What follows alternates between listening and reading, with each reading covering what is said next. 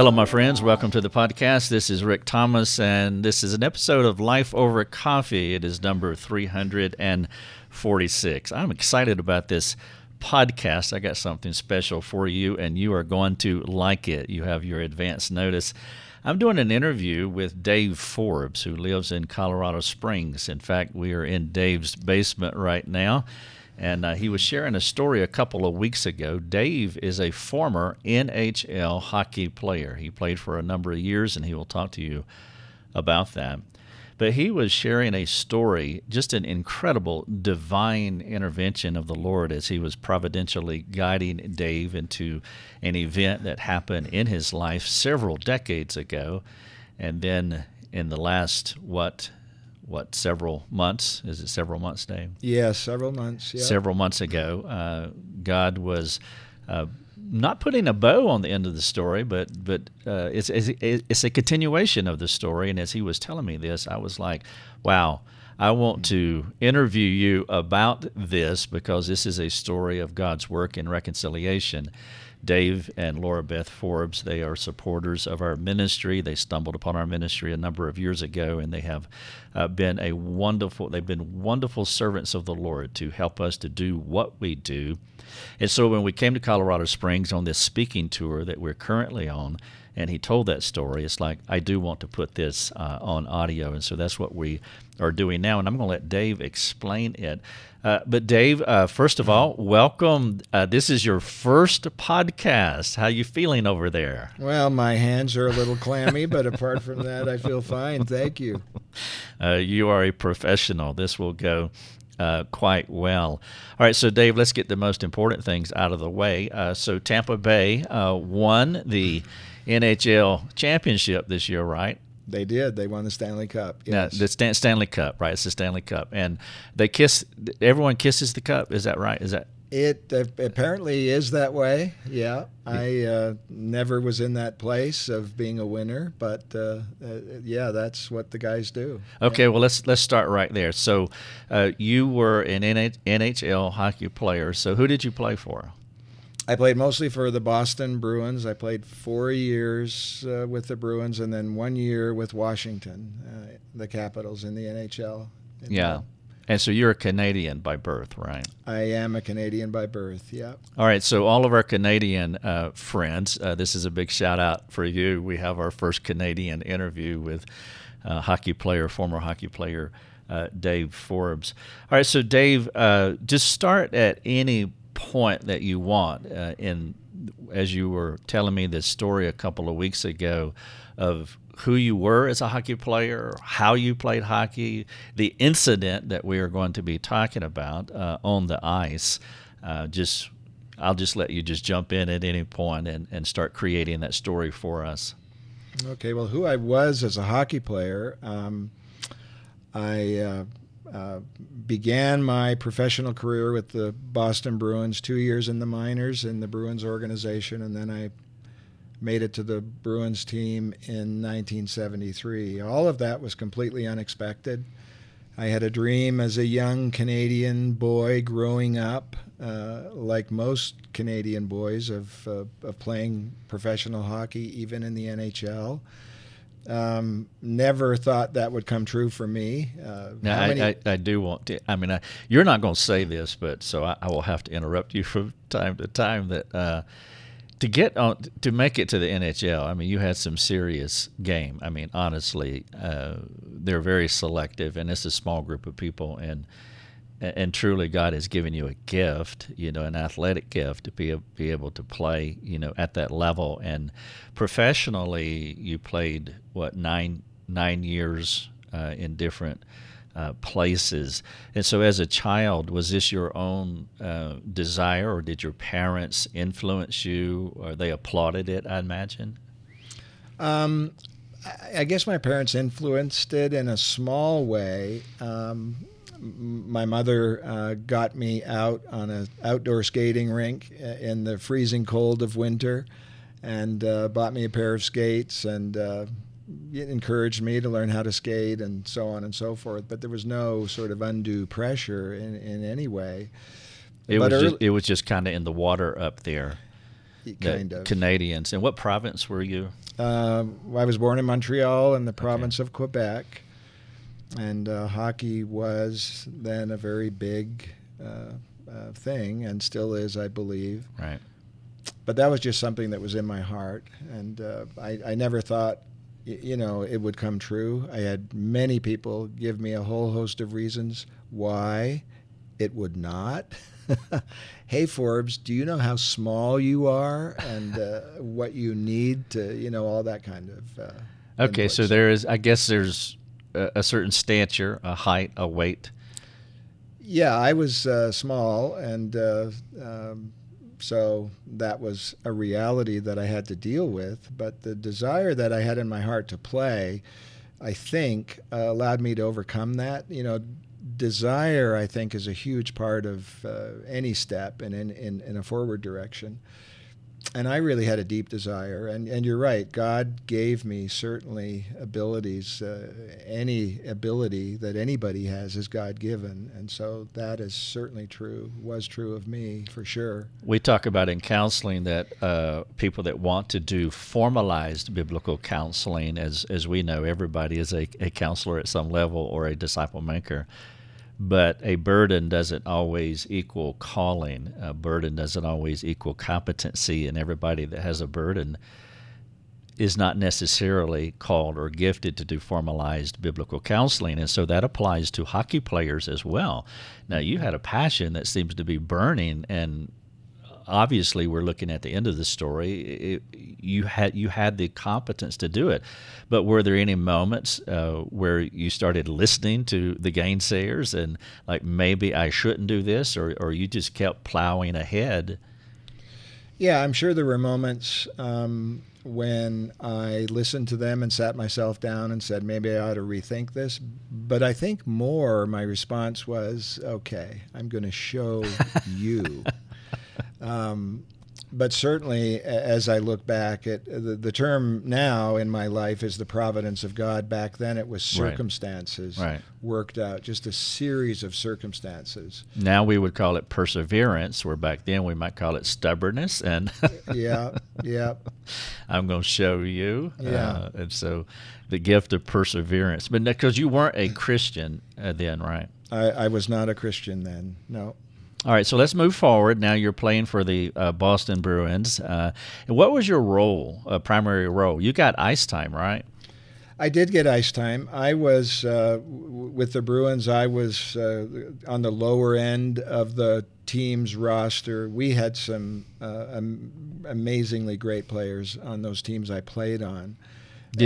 Where was Bobby Orr at this time? Yeah, Bobby Orr was playing on those teams. Oh, did you play with him? Uh-huh. Oh, excellent, yeah. Yeah, so that was amazing, being in the dressing room with Bobby Orr and Phil Esposito and Derek Sanders and Jerry Cheevers. There was a whole host of very accomplished players, well-recognized players.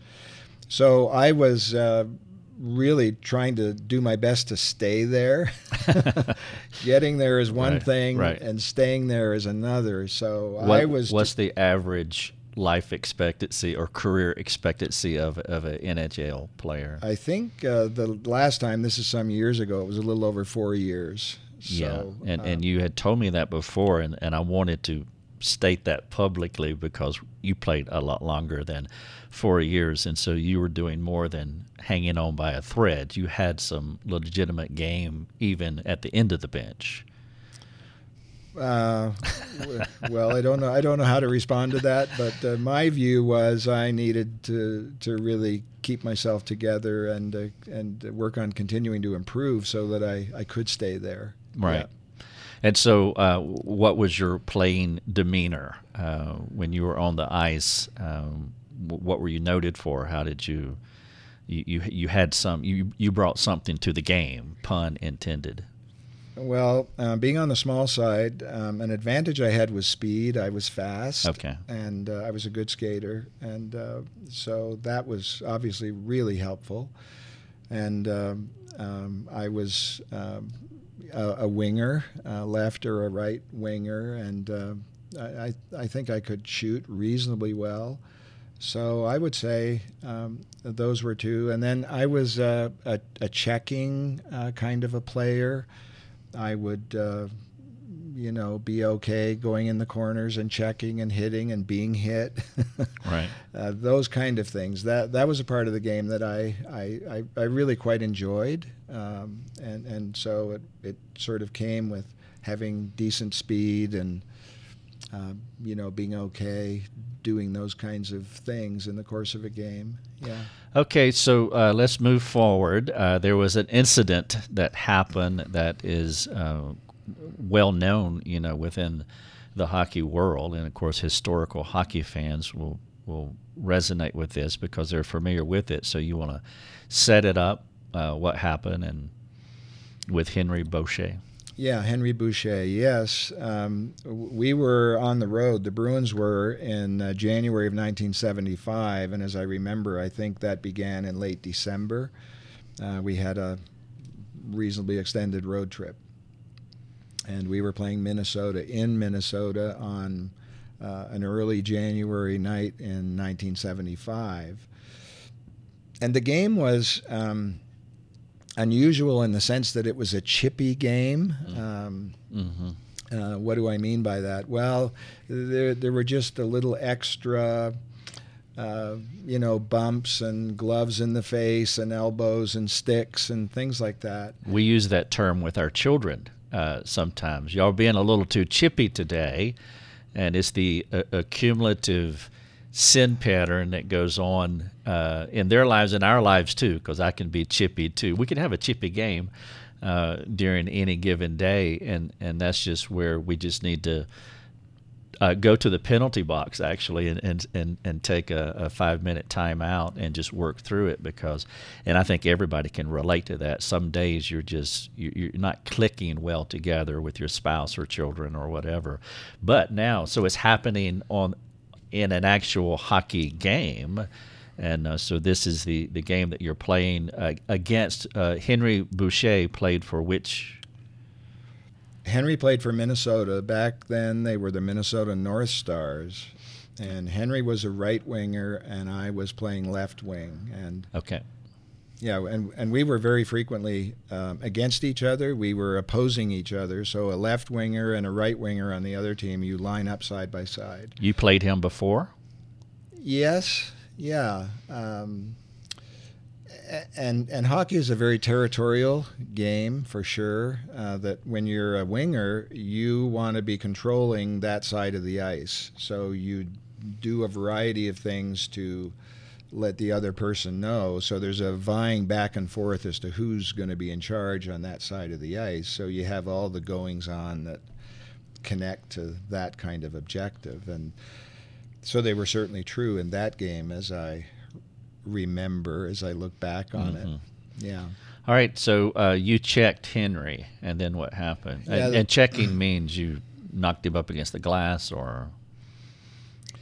Yes, there was a face-off in the Minnesota corner in their end of the ice, and the puck went into the corner, and Henry went in, and I went in right behind him and checked him, and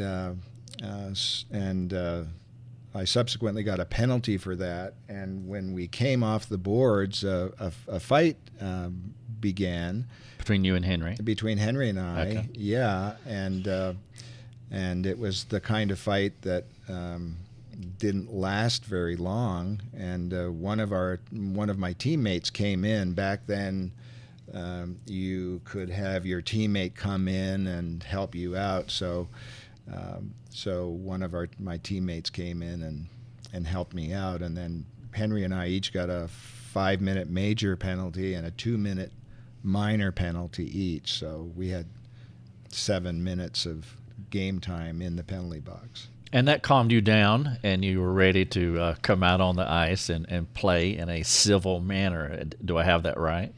Yeah, I wish I could say that, Rick. All right, what were you doing in the penalty box, you and Henry? Well, when we went into the penalty box, we were really yelling back and forth at each other. So it was anything but a calm and quiet demeanor for me. Yeah, so...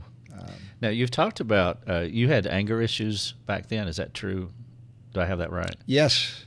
Yeah, I did, and there was even an approach, a philosophy, if you will, of a hockey player that angers your friend. That you can be angry and express anger in a hockey game and have it be good relative to the outcome of the game. For example, there were times when the team is a little lackluster and so on. So if you start a fight with somebody, yeah, that will pick everybody up. Yeah. So things like that, or if you really check someone hard or something like that, it would change the tempo of the game and change the outcome of the game. So the team rolls into town. They've been traveling a lot. They're tired, a little bit lethargic, and you can just start something, anger emotionally, and kind of charge everybody up. All right, so you're sitting there in the penalty box with your major and minor, and you're thinking about coming out of the penalty box eventually, and you guys are still chippy back and forth in the penalty box. So what was going through your mind as you were processing the end of the penalty time and coming back on the ice? Yeah, that's a good question. In the Minnesota rink, in the building at that time, for some reason that I still don't understand, the Bruins bench and the Minnesota bench were on the other side of the ice, and the penalty boxes for both Henry and I were over on the other side of the ice. Mm-hmm. However, in order for each of us to get to our penalty box, we had to cross each other. Why they did that, I don't know.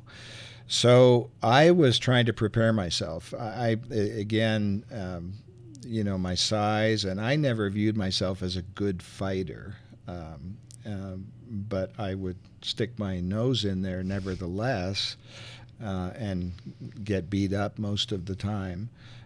So I was trying to prepare myself, and okay, how's this going to look? Us crossing paths and so on and so forth. So I was trying to get myself ready for that. All right, so you come out. Well, I'm kind of thinking about this. So I'm not a good fighter, but I would stick my nose in it. I was kind of working through the psyche of that kind of individual who basically you become a punching bag. But nevertheless, we won't do a deep dive into your psyche at that moment of not being a good fighter, but yet sticking your nose into things. Nevertheless, you come out of the penalty box and you crisscross because you have to go to your own benches. What happened? Well, let me, if I can come back to your point on anger. I was, I think, more angry.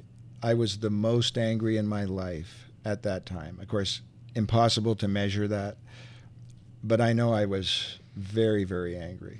Just as an angry man, generally day in, day out. Okay. Oh, no. No, I'm talking about this particular moment. Oh, this event. In the penalty box. So that really set you off. It did. It really did. Yeah. Yeah. All right. So you strategize. You're coming out of the penalty box, and you got to go in a diagonal way across, and so you're crisscrossing. Right. So I can't be absolutely sure that this is what happened, but I think because of my anger, but I think it is what happened based on the injury that Henry received and so on. So, so I first want to say, because I want to be careful to say this, whatever it was that I did to Henry was based on this rage that was inside of me. It was cowardly. It harmed Henry in such a profound way. And so when I came out of that penalty box, I think I went to him as quickly as I could. And I was carrying my stick in a certain way that the butt end of the stick, I think, came up and hit Henry in his right eye socket and injured his right eye very badly. And again, I can't be 100% sure and step by step what happened from when I left the penalty box until, after that moment, because I was just so angry. Yeah, I saw the YouTube video, and of course back then in 1975 they didn't have the technology like they have today, and of course nobody was anticipating what was going to happen, so the cameras weren't even on you, so it was kind of a second or two delayed, and then Forbes and Boucher are on the ground and then are on the ice, and then it breaks out in another spot where there's more fighting. And so accidentally the hockey stick went into his eye. He was bleeding, and then next. Yeah, it was not my intent Right. to injure Henry in the way that he was injured. Did you feel bad about that after it happened? I felt very bad about it. Okay. I can remember this. There are a few little things I remember. I remember going in the dressing room after that, and Terry O'Reilly was in the dressing room because he was the third man in the fight prior to us going in the penalty box. Mm-hmm. And I remember saying to Terry, if this is who I really am, I don't want to play this game anymore. Yep. So after the event, of course, they carried Henry off on a stretcher, I believe. I believe that's correct. Yeah, I think Yep. I saw that on the video.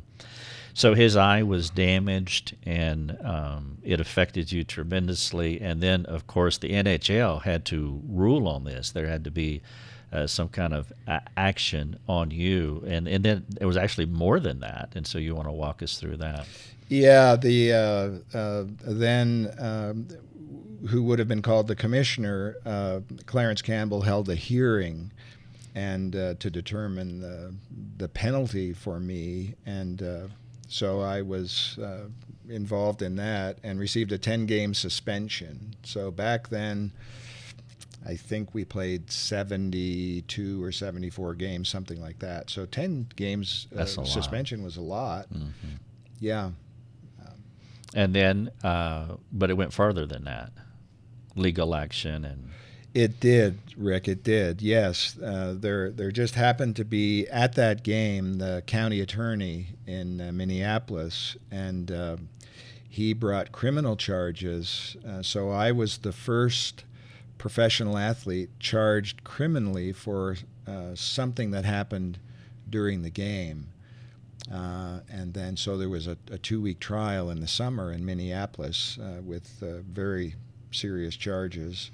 Right, and Sports Illustrated picked it up, and I mean, today with hockey fans that are familiar with hockey history, if you mention Boucher and Forbes, people would immediately know what that means. And that's one of the reasons that I wanted to do the podcast, is because there's this story did not end there, and it's just a remarkable thing, and that's what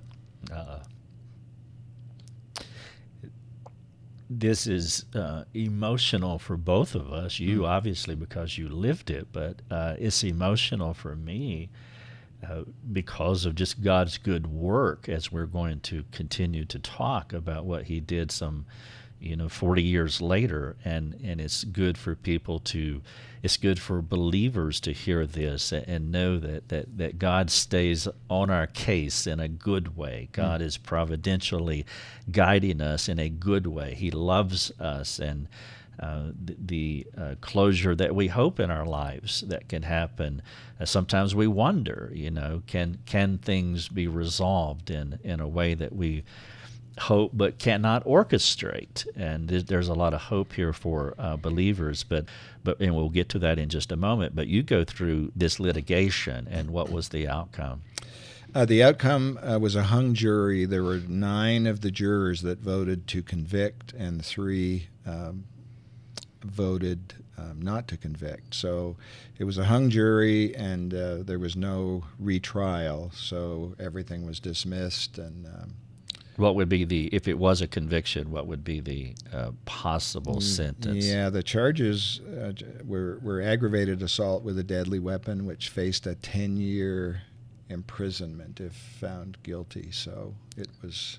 And when they said not guilty or hung jury, I mean, where's your mind at now in relation to anger, in relation to wow, I can't even. I mean, I would think I can't even believe I'm in this spot. What was going through your head?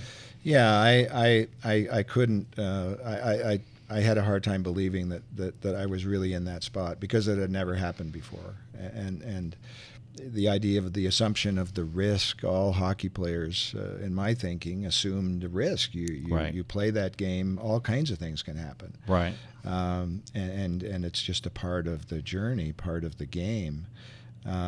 So, and then to find yourself on trial, and not only on trial, but this was such a public moment. Violence in sports had just been creeping up, and then this was sort of the triggering point that launched this into the significant media event that it became. What were your parents' response?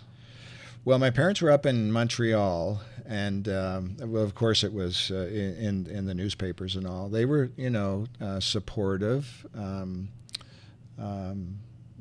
I did not have a whole lot of involvement, conversations with my mom and dad at that particular time, but they were, supportive. So the trial was during the summer, and the hockey season started back in the fall, and so you continued to play hockey for a few more years. You interacted with Henry Boucher afterward. You played against him, I guess, right? I did play against Henry after that, and I really wanted to convey to Henry that night the regret that I had, and I couldn't reach him. And but I did see Henry at the hearing where I was before the commissioner, and I went over to him, and I forget exactly what I said, but tried to convey my grief and remorse at what I had done, the outcome that it was for him. Beyond that, I hadn't had any contact with Henry. Yeah, and no real closure, and you weren't a believer at that time, right? That's correct. I was not. So when did God save you?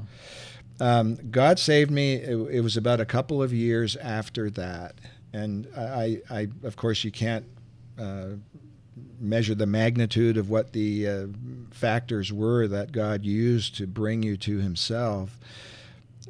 I think that was certainly one that really got my attention from the standpoint of I did something that I never thought I had the capacity in me to do. Right. The Bible says that we all have a sinful heart. The magnitude of that sin is fully kept from us. Right. But here was a moment when that was expressed in a way that I said, "Wow." I have to own that. That's really inside of me, along with all the other sin expressions that I had become aware of. So I knew clearly that I was a sinner. I had nowhere to go other than the clear evidence of my life, and this certainly being one. What kind of pursuit from that night and the regret, the following court litigation, the hung jury, the whole process, getting your attention? I'm thinking about, as I've shared several times in different places, that the event for me was being in jail at 15 years of age, and the magnitude of the moment, thinking, how can this possibly be? But it was. But that was the attention-getting event in my life, and it set me on a course. And, of course, not knowing Christ, all I could do was self-reform, self-help process, which is, resolutions and turning over new leaves, but that's not a long-term sustainable answer for the problem that I had in my heart. I needed to be regenerated, but I did not know Christ, and so I could only do the best that I could under those circumstances, but yet I was motivated. So from that point forward, there was a 2-year process. Was Christ in your view at that point, or was it some form of self-reformation that eventually led you to Christ?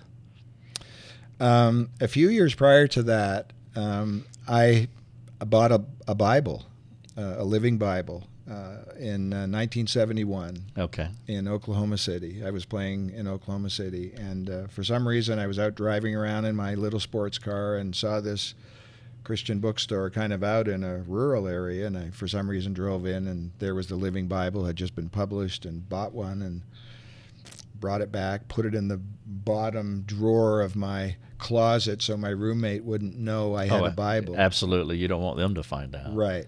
Yeah, so that, again, in God's providence began then.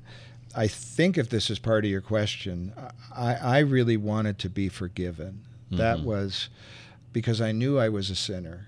And the more I thought about my life honestly, I ran into it at every turn, the sin of my life. And how could God forgive me? Because he had given me so much. Right. And so I really wrestled with that. And it was really just reading the Bible and coming to realize that the God of the Bible is different than the one I had made up in my own mind. Hey, surprise, right? Mm-hmm. Of course he is. Right.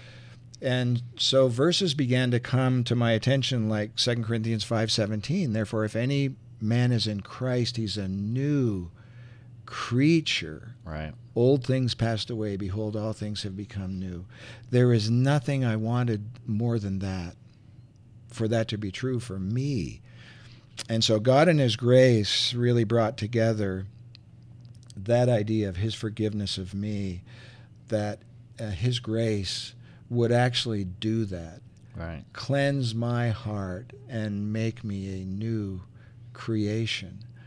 And so all of God's grace, but that was from my vantage point, some of what was going on inside of me.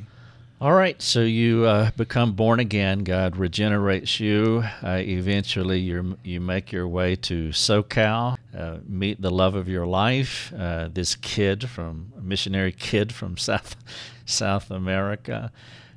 You all get married, and Laura Beth, and you now retired from hockey, and you go into the financial field, which is where you are today. And God blesses you in your business endeavors. And so now you're in a position to where you can now help people financially. You're doing talks, among other things. And so you find yourself in Cancun, Mexico, doing a talk, and this is 2021. So if I can get the math right, this would be 46 years later, if it was 1975 when the Boucher-Forbes incident. And so 46 years later, you're in Cancun. What were you doing down there? In January of 2020. 2020. So Laura Beth and I were 45 down years in later. Cancun as a part of a business conference, and I was one of the speakers. And there were owners of some of the businesses there were believers. So we had the freedom to, in our speaking, to share Christ and elements of whatever.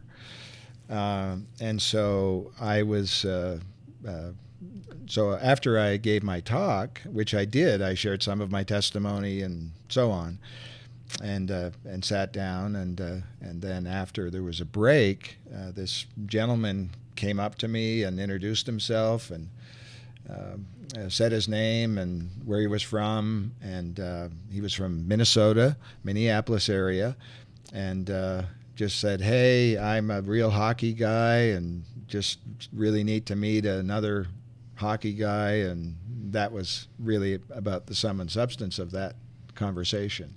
But he had more up his sleeve, didn't he? I mean, he was, something was going on in his mind, right? Something was going on in his mind that we found out after. He was not only from, he was then living in the Minneapolis area, but he grew up in Warroad, Minnesota, in the very far north part of Minnesota.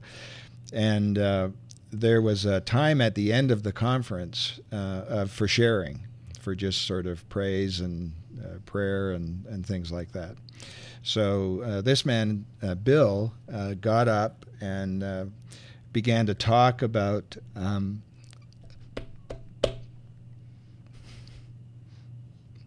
it's fine. Yeah, began to talk about his upbringing, and so he was talking about a guy named Henry in his life that had been a major influence in his life, and And Henry had a connection to hockey, and Bill had a connection to hockey, and so on. And yeah, so when Laura Beth and I were sitting right at the front, a table, right close to the platform. And so when Bill went back to his seat, I kind of put my arm out and I said, hey, Bill, what's Henry's last name? And he said, Boucher. I can't bail you out here because I'm a crier too. So we're going to have to just muscle through this. Okay, let's do it. So anyway, Bill went back to his seat, and then later, after that, I was chatting with Bill, and tell me about your relationship with Henry, and it was still an active, fresh relationship, and so anyway, that conversation went to, do you think Henry'd be open to having me come to Minnesota and be with him? And so Bill said, I think Henry would very much love to do that. So, what was Bill's attitude towards you? I mean, he was warm and friendly, and there was no. Obviously, he knew the story. Yeah, he was.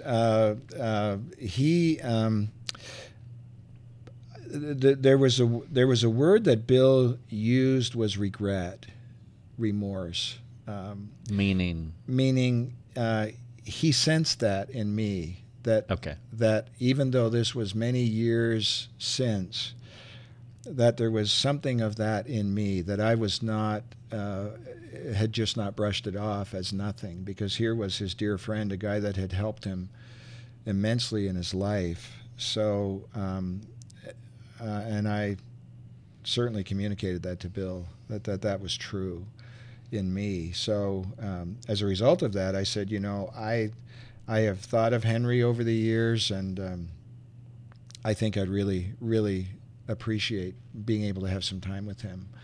And I think Bill understood that. So he then went about setting that up, a meeting where I could be with Henry. And what was Bill's relationship with Henry? Well, they were friends. Bill is 20-ish or so years younger than Henry. Mm-hmm. And Henry had kind of a fatherly influence on Bill at certain intervals in his life. Yeah. He was going through some hard times, and Henry helped him. And so Henry was a very special guy in Bill's life. And as I said, the relationship was fresh. And so after that time in Cancun was over, Bill got in touch with Henry and said, hey, let me tell you what happened. I met Forbes, and he'd like to come and be with you. And all right. So did you contact Henry? How was the meeting arranged when you flew up to Minnesota? Well, we're back now in 2020, right. And the plan was that I'd go up there either in spring or summer. Right. But with all the virus and so on, that didn't happen in 2020.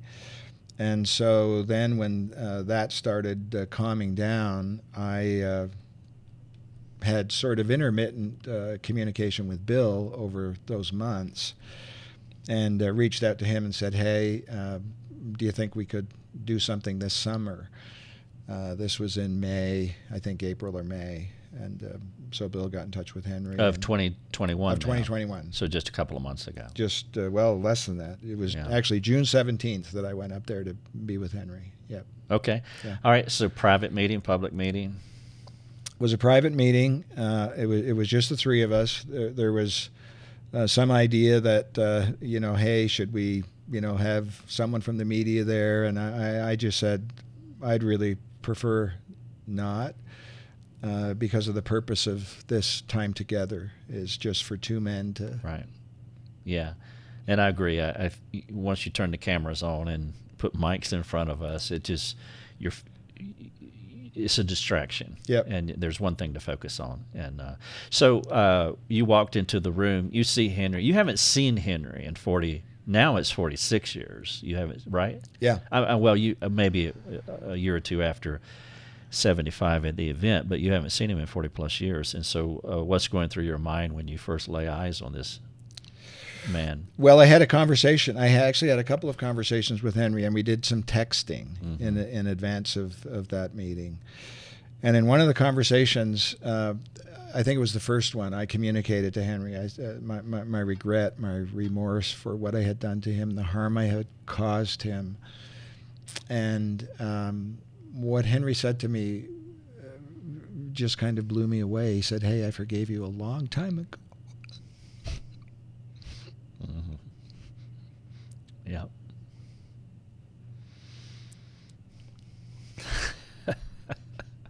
I like seeing hockey players cry. I think it's a good thing. It kind of changes the image a little bit. But that's God's goodness in your life, working all these years. It's just so phenomenal. I mean, I know that you're thinking not just horizontally, your relationship with Henry, what happened, interacting with him, reconciling in the way that you did, but you're also thinking vertically, obviously, that God would orchestrate events that it's hard to get your mind around, that the Lord would bring you from Colorado Springs to Cancun, Mexico, and bring Bill from Minnesota there, and that you would share this testimony. I mean, this is 1 in a million, and so you just see God's hands all over it. So yes, it's emotional on a horizontal human level to reconcile the way that you did, but it's even exponential when you put it within a God-centered framework, that the Lord is the one who is orchestrating this. And this should bring and this was my point at the onset of the podcast, that this should bring us hope, because there's so many folks that will listen to this and their lives aren't reconciled because of sin and events that happen. And it can happen. I don't want to give a false hope, but our hope is in God, and that stabilizes us. And it's good to hear these stories, and that's why I wanted to do this podcast, because there's so much negativity. I mean, we hear all the bad stories. We hear all the fracturedness that's going on in families, in marriages, in culture. It's everywhere.